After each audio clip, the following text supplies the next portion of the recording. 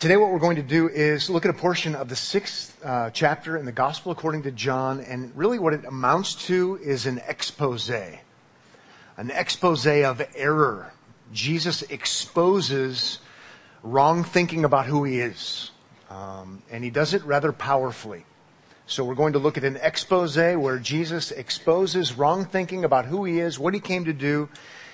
And if you would like an outline this morning, I'll give you six labels of six errors. I'll try to be a little provocative now and then and try to use things we might say today that would match what was going on then. We're going to begin in verse 16, and we'll see how far we get. My notes say 16 to 47, but probably not going to happen. But that's going to be the plan for this morning. John 6 is filled with error. We didn't come here today to learn about error. We came here to learn about Jesus from Jesus. And yet these errors that he exposes helps us to see who he really is and to appreciate him, to know that he's trustworthy, to understand how he works, to understand his gospel. And so the errors simply provide a platform, an opportunity, if you will. If you don't know it already, John chapter 6 is super controversial. There's a lot of conflict going on. But again, the controversy just tees up the opportunity for us to see and appreciate Christ. And so it's one of those texts in the Bible that you maybe don't like sometimes and you love other times, but it's really one we need to grapple with if we're grappling with who Jesus is. I know I'm excited about it. I do also want to say, in case I forget to say it later, I think the opponents, the people who are misguided and sometimes misguiding, I mean, they're so, sometimes it's like they're so thick-headed and they're so confused about so many things. If they were faking it, if they were acting, they would all deserve Oscars. I mean, you read John 6 and it's confusing, not because it's confusing because the people are so confused. And you're like, what in the world is happening here? And then you keep hearing from Jesus and you think, he's not confused. I can understand it, but it is Oscar worthy, which tells us something about our sin, tells us something about spiritual blindness, tells us something about our need for Christ. But it's wild. It's wild. Number one, first error to be exposed by Jesus that can help put us on the right track. Number one, best life now error. Best life now error. This is going to be in verse 16, and we're going to look at quite a number of verses. And before we get to the actual best life now error, it covers the context. And so this helps us kind of acclimate, understand where they are, what's happening, what's been happening. So let's jump in verse 16. When evening came, his disciples, Jesus' disciples, went down to the sea. Okay, that's the Sea of Galilee in northern Israel. They got into a boat and started across the sea to Capernaum. Okay, they're on the east side, the less populated side then and now, and they're going to go back to Capernaum on the other side. Okay, Capernaum is on the northwest, so They're headed back there is what they're doing. So they're on the less populated side. They're going to the more populated side. Let's keep reading. It was now dark and Jesus had not yet come to them. Okay. When they're on the east side, Jesus goes into the hill country to get away. And he's not back yet when they leave. Verse 18. The sea became rough because a strong wind was blowing. When they had rowed about 3 or 4 miles, roughly halfway across, they saw Jesus walking on the sea. That's what I underlined. Okay? They leave without him. They don't know where he is. He hasn't come back. They're about halfway. There's a bit of a storm, and they see Jesus walking on the sea. So it's a jaw-dropping moment. And coming near the boat, and they were frightened. I'm going to put my finger there just for a moment and say, interestingly enough, in the gospel accounts, oftentimes being afraid is associated with the supernatural. Okay? Like at the end of Mark. So they were frightened. Verse 20. But he said to them, "It is I. Do not be afraid." 21. Then they were glad to take him into the boat, and immediately the boat was at the land to which they were going. So I don't know how that worked, if there were any sound effects and it was or what, but supernatural things happening. Interestingly enough, John, recording these events, doesn't elaborate. It's just what happened. Knowing that they're afraid, knowing how that's used, I say, oh yeah, that's a miracle. But John doesn't talk about it. So we're not going to talk about it this morning. If we were in a different gospel account, we would. But this morning, we're not going to. They've gone to the other side. Verse 24 tells us they've gone to Capernaum on the northwest. Verse 22 says, on the next day, the crowd that remained on the other side of the sea, they're still on the east, saw that there had been only one boat there. And that Jesus had not entered the boat with his disciples, but that his disciples had gone away alone. They're trying to figure this out. Where is Jesus? What's going on? Verse 23, other boats from Tiberias, that's on the west, the populated side, came near the place where they had eaten the bread, the east side, after the Lord had given thanks. So more people are coming. So here's what happens. They're in Tiberias, the populated west side. Jesus goes with his disciples to the east side. He feeds the 15 to 20,000 people. And word is out, right? Word is out in Tiberias that Jesus is feeding thousands out of next to nothing. It's like, okay, get your wife and kids, call the cousins. We need to go where the action is. There would be no action like that action. Best food you've ever had, and it's free. Okay? Being a little bit silly about it, but it would make sense why they're heading over there. This is the place to be. There's nothing like this. Supernatural things are happening. Let's make our way over there. It's reasonable. I called it a first century flash feast. Okay, let's go. Everybody's tweeting about it. Okay, let's go to verse 24. So when the crowd, I want to emphasize that. You'll see why. So when the crowd saw that Jesus was not there, nor his disciples, they themselves got into the boats and went to Capernaum seeking Jesus. So we've got a crowd seeking Jesus. They go from one side to the other side. And now they're going to go back to the other side, up a little bit north. So there's a lot of them. They're seekers is what they are. Verse 25 says, when they found him on the other side of the sea, they said to him, Rabbi, teacher, when did you come here? And I think it's meant to be read like that. When did you come here? And now comes a rebuke. Jesus is going to expose their motives. How about verse 26? Jesus answered them, truly, truly, I say to you, you are seeking me. You'd think that would be commendable. Not because you saw signs. Signs prove that he's the Messiah. He's the deliverer. He's the long-awaited one. Not because of that. Notice what it says in 26 at the end. But because you ate your fill of the loaves. It's a rebuke. Paddling your brains out. Sailing your brains out, however they're doing it, and they're seeking, they're after him from one side to the other, no small effort, and they're all about figuring out where he is, and why did you come here, what happened, we did all this efforting, all this seeking, and Jesus says, you've not sought after me for the right reason.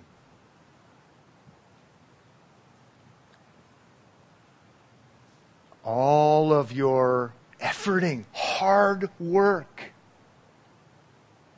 is for the wrong reason. See, it's this kind of stuff. It's not just this. It's this kind of stuff that leads us to 666 that we read earlier. And many of his disciples, they're lowercase d followers. They don't follow anymore. Because Jesus isn't trying to sell anything. Okay? This is marketing failure 101. He's not giving the people what they want, but he's speaking the truth to them. You've come after me for the wrong reason. You've come after me to have your temporary needs met. And you've pursued that with passion. I'm not here, as Messiah to meet your temporary needs. Whether it be toppling the Roman government and Roman army or filling your bellies. Okay, that's what's happening here. They're failing to see him for who he truly is. And it shows up that they're coming to him for the wrong things. It's helpful for us to remember this as we sometimes try to sell the gospel and to sell Jesus to people. And if you believe in Jesus, you'll have better relationships. If you believe in Jesus, you'll be wealthy, some say. If you believe in Jesus, your life is going to be better. If you believe in Jesus, you're going to be healthier. Jesus came as the Redeemer. Jesus came as the Messiah. Jesus came to save his people from their sins. Jesus came that we might know God and, as he keeps saying, have eternal life, where we would be, and he's going to say this, raised up, not now, on the last day. Okay? So we don't want to sell people Jesus and tell them that he's going to do something that he's not going to do, because they end up believing in a different Jesus. And so, this is happening before our very eyes. Verse 27 says, do not work for the food that perishes. They've been doing all this paddle working, right? They've been working. Don't work for food that perishes, for your life now to be good. 27 goes on to say, but for the food that endures to eternal life, which the Son of Man, that's a messianic title from Daniel chapter 7, verse 13. The Son of Man will give you, for on him God the Father has set his seal. Jesus is saying, and he's not the mean guy, he's the loving guy, but he's saying, you've got it all wrong. I'm the Son of Man promised in the Old Testament that you say you believe in. And if that's true, by the way, if we were to look at that text, he's the one whose kingdom, it says in Daniel 7, will last forever into eternity. So it makes sense that he's going to give eternal life, because those are the people who have eternal life, who will be in his eternal kingdom. Not in the here and now. Remember, I'm even thinking in my mind right now that Jesus says on another occasion, my kingdom is not of this world. It's different. It's different. It's about the eternal, not the temporal. So lots of efforting, but lots of misguided efforting. I mean, you could say, these people are dedicated. They're freakishly dedicated. And Jesus says, no. And we're going to read on later, he says no, so that hopefully they'll see who he really is and come to him for the right reasons. Okay, let's move on to another one. Next error to be exposed by Jesus that can help us see him for who he really is and be on the right path so that we might help others as well. Number 2, Christians are miracle workers. The Christians are miracle workers. 28 says, then they said to him, what must we do to be doing the works of God? What must we do to be doing miracles? And here's where I'm going, I'm totally confused. But it's not confusing if we just keep following Jesus, but I'm totally confused as to where in the world that came from. He wasn't just talking about that. He was talking about how they should work, right? If you're going to effort and pursue Jesus with all of your paddling, you should work hard because you're going to go to the one who can give you eternal life. Don't work for the wrong things. And they're saying, well, how can we do the works of God? It's like they took this word and isolated it and developed a whole different concept, and you're thinking, are you totally irrational? Interestingly enough, Jesus takes them where they are. And he's going to respond. I mean, this is baffling to the mind, but Jesus answers their question. Look at verse 29. Jesus answered them, this is the work of God, that you believe in him whom he has sent. How about that? You want to have a miracle happen? A miracle would be that you would believe me and trust me. And I think we're kind of warming up to that idea. Yeah. I mean, it would take a miracle to get through to these people, right? And I don't want to get us too far off track on the miracle of faith, because faith is a gift and it's granted, but that's true, and we're going to see that it's necessary.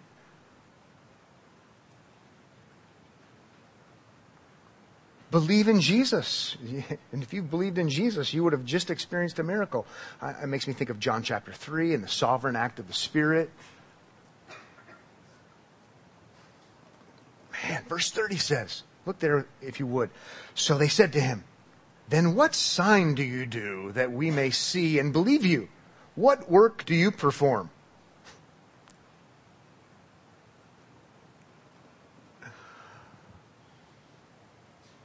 Proof after proof after proof, sign after sign after sign, miracle after miracle after miracle, and here they are. Just prove it. Oh, you want us to believe? You want us to trust in you? Just give us a sign and we'll do it. And again, I'm going, what? Indeed, it would take a miracle to get these folks to believe. He's been doing signs. He's been doing miracles. He's been tangibly before watching eyes, satisfying people, doing amazing things. And they say, well, if you would just do a miracle, we would believe. If we can't do them ourselves, then you should at least prove it.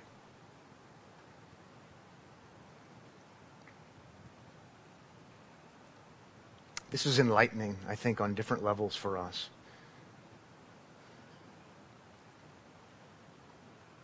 You know, even those things he was doing and has been doing were not ever designed to be ends in and of themselves. They were all designed to point to the fact that he's legitimate and he must be trusted in. Let's move on. The next error to be exposed by Jesus that can help us be on the right path would be that we already know God. These folks already claim to know God. And by the way, they already claim to know the Bible.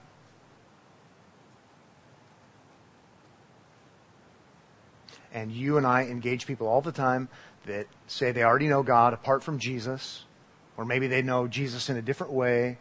And oftentimes they know Bible verses. But there's a difference between knowing God through Christ, and there's a difference between knowing Bible verses and knowing the Bible.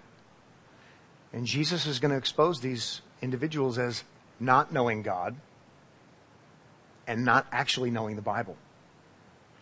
You know, just as an aside, one thing I like about what we do here week in and week out when we study a gospel account is we see Jesus engaging all different kinds of people. Legalists, conservatives, liberals, religious people, non-religious people, people who are part of the right religion, people who are part of the wrong religion. We see him engaging all different kinds of people. And I love it because even though we don't realize it's happening, we're getting equipped because we engage all different kinds of people. I love that. It's happening here. It's happening before our very eyes, I think. Okay. The people respond to Jesus when he says this in verse 31 with this: Our fathers. That's a claim to authority, by the way. A claim to the right lineage. Our fathers. Our fathers ate the manna in the wilderness. Okay? We're related to the right people. We're related to the people who experienced miraculous things, so we know things. We know things like nobody else knows things. Okay? My last name's Davidson. In other words, you get the idea. Son of David. I mean, they've got the Jewish lineage. Our fathers ate the manna in the wilderness. We can tell you a thing or two, Jesus. And then, as it is written, and we know Bible verses, he gave them bread from heaven to eat. There you go. It's our heritage. We have Bible verses to prove it. We know all about the supernatural, how it works. We're authorities here.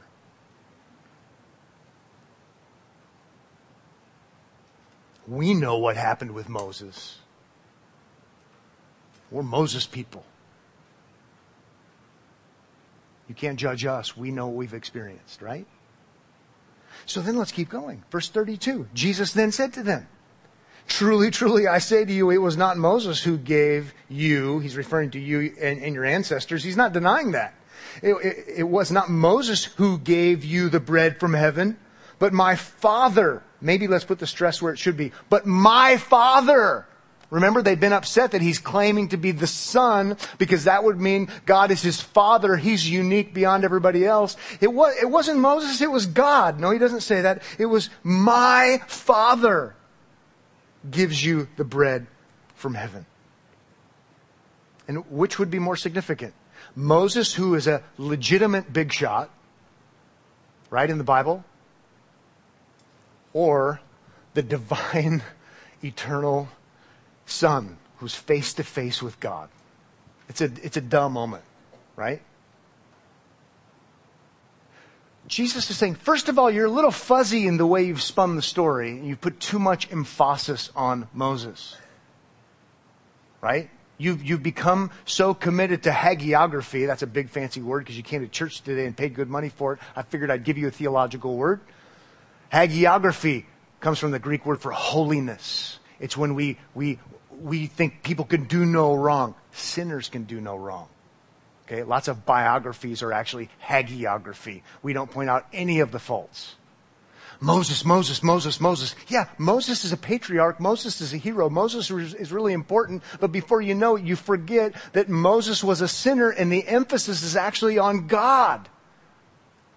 So Jesus, number one, helps them to help with their hagiography problem. Moses wasn't the big shot. God was the one who did this. In and through Moses, yes. And by the way, that God who did that, He's my Father. You have no authority on me. I know what I'm talking about. Is what Jesus is getting at. You see why we get to 666? Many of his disciples said, I think I'm going to follow somebody else. But I can't help but try to remind you, because we don't like negativity, this is good and right because it helps us to not have Jesus the idol, but Jesus the true Son who came to make God known to us. In the long run, this is good for us to hear. How about 33? For the bread of God is He who comes down from heaven and gives life to the world. Physical bread brings temporal life. I'm the bread of God, and I've come to give eternal life. 34. They said to him, Sir, give us this bread always. That's a beautiful request, isn't it? I love that. That's awesome. That's a great response. If that's true, that he's going to give the bread that will give you eternal life, better than the manna, temporal life, better than the loaves and the fishes, temporal life. That's so awesome. That's where we want to be. Give us this bread. And I love the way it's worded. Give us this bread always.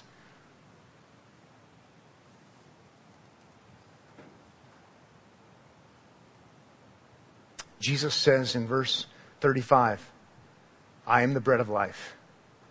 Whoever comes to me shall not hunger, and whoever believes in me shall never thirst.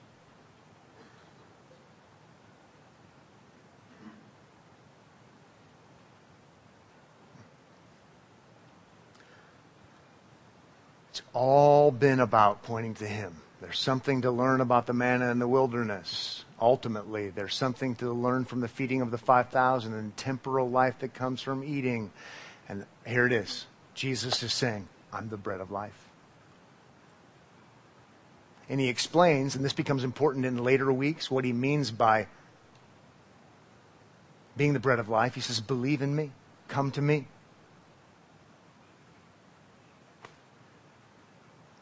It's wonderful.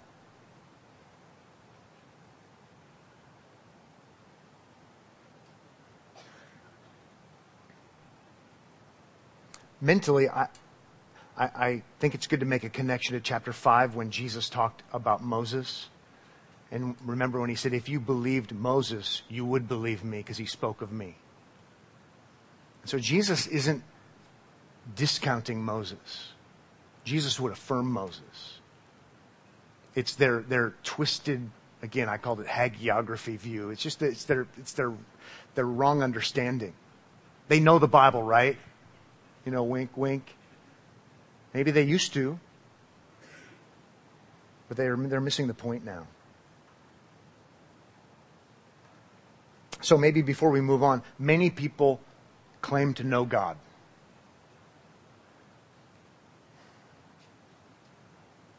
But these folks don't have eternal life.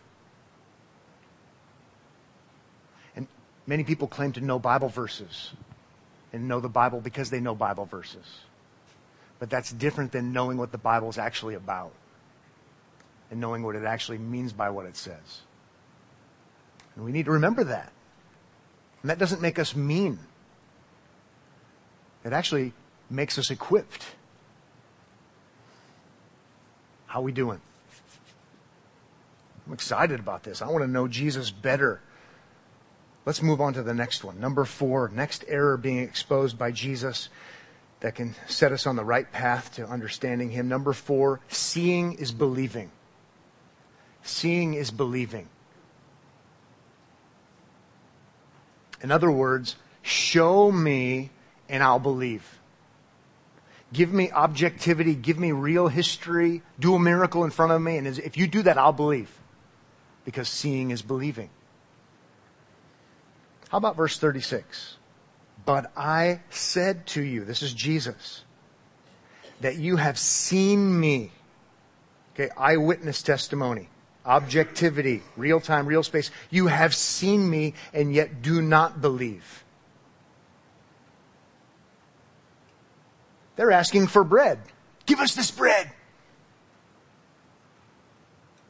And Jesus isn't like, I better strike while the iron's hot, so I'll bait and switch him. No, he's going to be truthful with them. You've seen me. You've experienced. And you don't believe. So much for the request of miracles earlier, too. They're refusing to believe in him for eternal life. I think we can do this one rather quickly. And by way of application, I just heard this last week, or maybe the week before, someone saying, how can we know that Christianity is any different from any other religion? Okay, we hear that.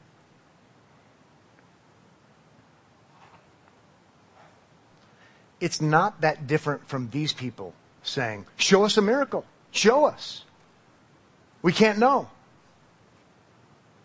And Jesus says, you've seen me and you don't believe. So number 1, why is it that we think if we could just show them and prove them, they would believe when these people were looking face to face with Jesus and they didn't believe? See, it's a spiritual problem. It's not just an evidence problem. And secondarily, if we have Jesus, as I like to stress all of the time, as the historic figure, okay, with eyewitnesses, even opponent eyewitnesses, raised from the dead. You know what? How do we know it's different? Well, let's start with this place called Nazareth. Let's talk about history. We're not talking about some kind of golden plates that showed up to somebody that can't be found. We're not talking about made up stuff. We're talking about historic Jesus.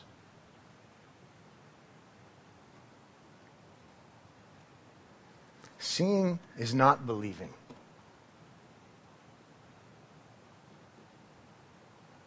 Now,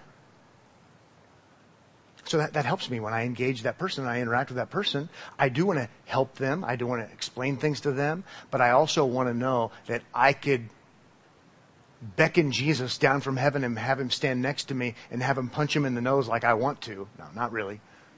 Believe now? No. And they still wouldn't believe. Apart from God doing something in their heart.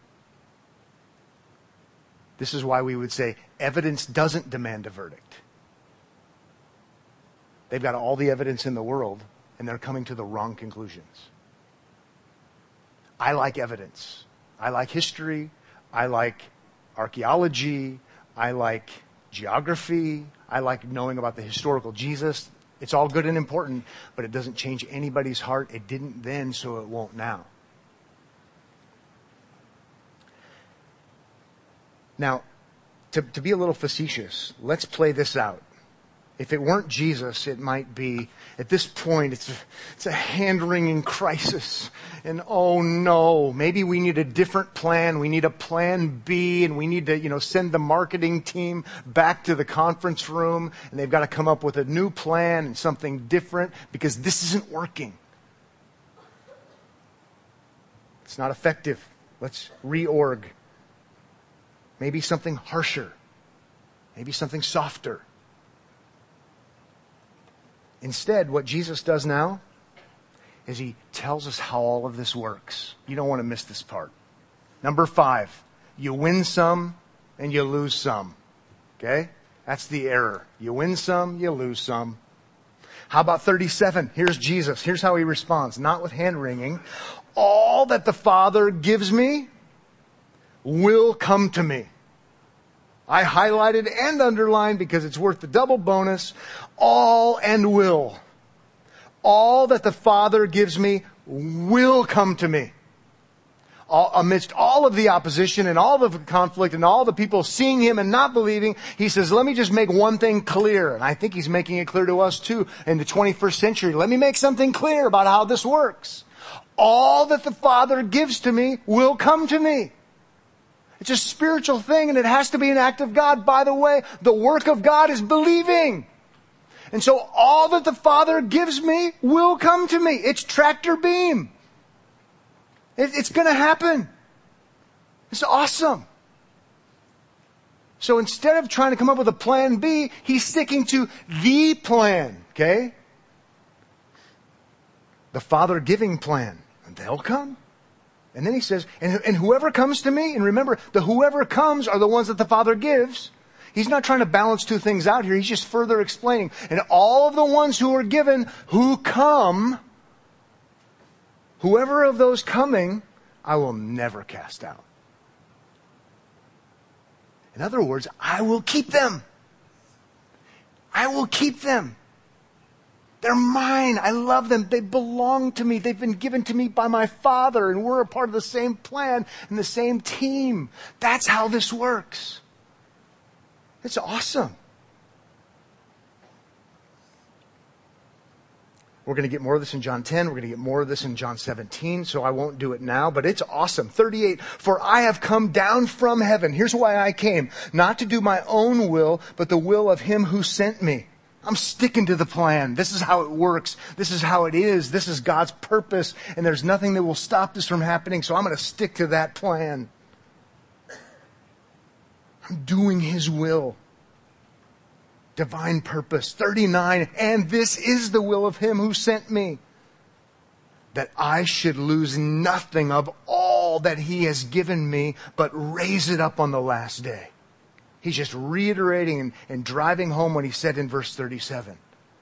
Lose none. But on the last day, notice there is a last day. And on the last day, he's going to raise them all up. All the ones that the Father gave, they're all going to be raised up. By the way, how is it that they're going to be raised up? Think big picture in John. What have we learned about resurrection already in John? Jesus says, on the last day, I'm going to raise all those who were given to me up. A hint would be John chapter 2. Jesus talks about his being destroyed and his body being raised up. Okay? I know that's a duh, kind of obvious. But the way he can raise up all those given to him is because of his resurrection. And when we trust in Jesus, when we believe in Jesus, we're united to him. So all of this is based upon his work of redemption that will happen when he goes to the cross and then he is raised from the dead. It's fascinating and amazing. you might put it this way. How can we know that everyone given to him by the Father will be raised up? How can we know that this is going to happen? We can know that this is going to happen, because Jesus says, but also because Jesus did. Right? That's how we can say this. That's why we love the empty tomb. It's why we love Easter. It's why we love resurrection. Because that is the key to our being raised up.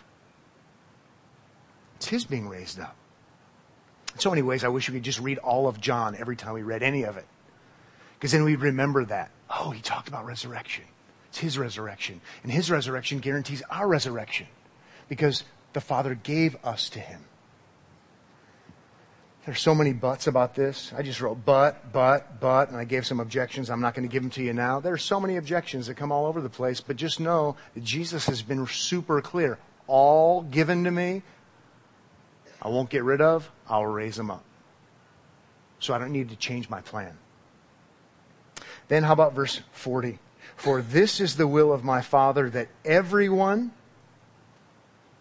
who looks on the Son and believes in him, he's saying the same thing, looks on and believes, in him should have eternal life, and I will raise him up on the last day.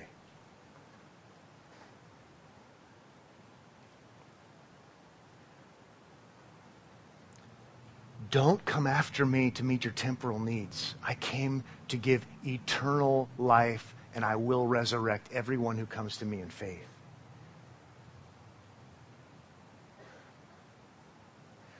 Oh, we need to be done. We won't go to the next point, but there are a few more verses that still go with this. So let's look at their response. 41. So the Jews grumbled about him. I'm sitting here going, this is awesome. Can't be lost. He's going to keep us, given by the Father. And evidence of all that great stuff is that I've believed in Jesus. So the Jews grumbled about him because he said, I am the bread that came down from heaven. They said, is not this Jesus, the son of Joseph, whose father and mother we know? How does he now say, I have come down from heaven? Jesus answered them, do not grumble among yourselves. No one can come to me. More controversy. Man, 666 is making a lot more sense. How about this one? Sit down for this one. 44. No one can come to me unless the Father who sent me draws him. And I will raise him up on the last day. That's one of those dun, dun, dun, dun moments. But here's the thing. The Jews grumbled about this. Why do we grumble about it? If there's one thing professing Christians grumble about a lot, it's this sort of thing. But we don't realize we're sounding in our grumbling because we don't want God to be sovereign. That's what we're saying. In our grumbling, we're giving ourselves away. We sound just like unbelievers who haven't experienced saving faith. The believer doesn't argue about God's fairness and all of this stuff. It doesn't mean we don't have questions. But no one can come to me unless the Father who sent me draws him, and I will raise him up on the last day. You can fight with that. Or you can say, I'm so glad. Because apart from the work of God, which is believing in the Son, I never would believe in him. I would be just like these guys, where the evidence is not demanding a verdict. I'd be just like them. And so it's better to be on the other side and say, the only reason I'm here today, the only reason I'm a Christian, the only reason I believe in Jesus is because God did something. God did something. He did something first. He did something powerful. Why do we say God saves?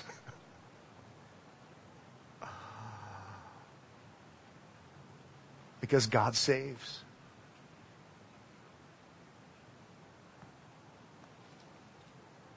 And Jesus quotes a Bible passage in 45. Last verse, I promise. It is written in the prophets, and they will all be taught of God, or taught by God. Everyone who has heard and learned from the Father comes to me.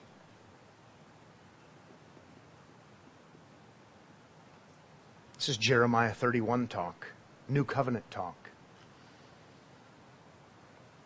This is a big deal because of what it says about Jesus. I'm the one the Old Testament promised. It's a big deal as well because he's saying, I'm the New Covenant fulfillment. I'm the one. I'm the Jeremiah 31 one. And I don't mean verse 1. I'm that one. I'm the one who brings fulfillment.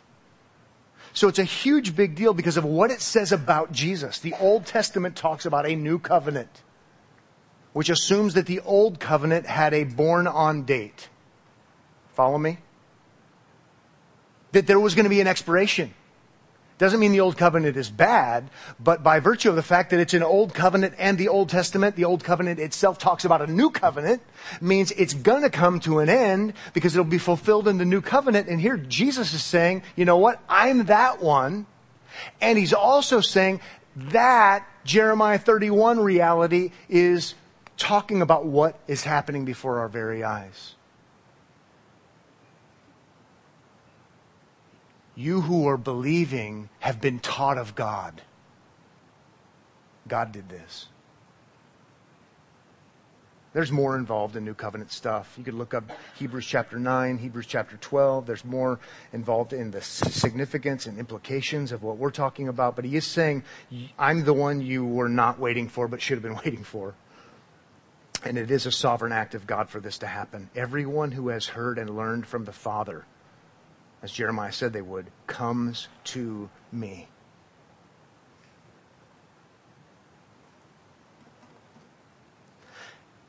What I would encourage you to do today is go home and just read John 6. And don't be confused by Jesus' words. Be confused by their words because they're confused. Okay? But Jesus keeps bringing it back to the main idea. Okay? But we need to be done for now. As someone else has said, it's the most controversial book in the whole Bible, the Gospel according to John. Okay? And as one pastor said, what in the world are we doing telling unbelievers to read it? Because it doesn't sell well. It doesn't sell well with Christians. But by the way, Jesus isn't selling anything. Hard words of Jesus that are true words. And what we want is to be like Peter. Where else should we go? You, Jesus, have the words of eternal life. And we've come to believe in you. See? It's amazing. You can't make this stuff up. I would never, ever do this if I started a religion. It's crazy. But because God is sovereign and God saves, it's not crazy. Okay, Father, thank you for this morning. Thank you for the Lord Jesus Christ, who voluntarily, because he loved us, came here to do all of these things. That he came to speak and to speak clearly and to speak boldly. And we know that he came to do more than speak. We're thankful that he is tried and tested. He was successful in doing everything to glorify you and honor you, and that he went to the cross on our behalf voluntarily, even though it was going to mean something horrific and terrible, that he would atone for our rebellion. And we're thankful that you saw fit to have him be our substitute in our place. And we are thankful that the payment has been made in full and that our sins are now not held against us. We're thankful that Jesus is raised from the dead, and that he's raised from the dead not just as a proof, though it's certainly that he's raised from the dead because he's the firstborn among many, so that we might have eternal life. Please allow us to love him and worship him and honor him as he should be. also allow us opportunities to speak appropriately to others about Jesus with love and compassion and concern as would fit the moment. In Jesus' name, amen.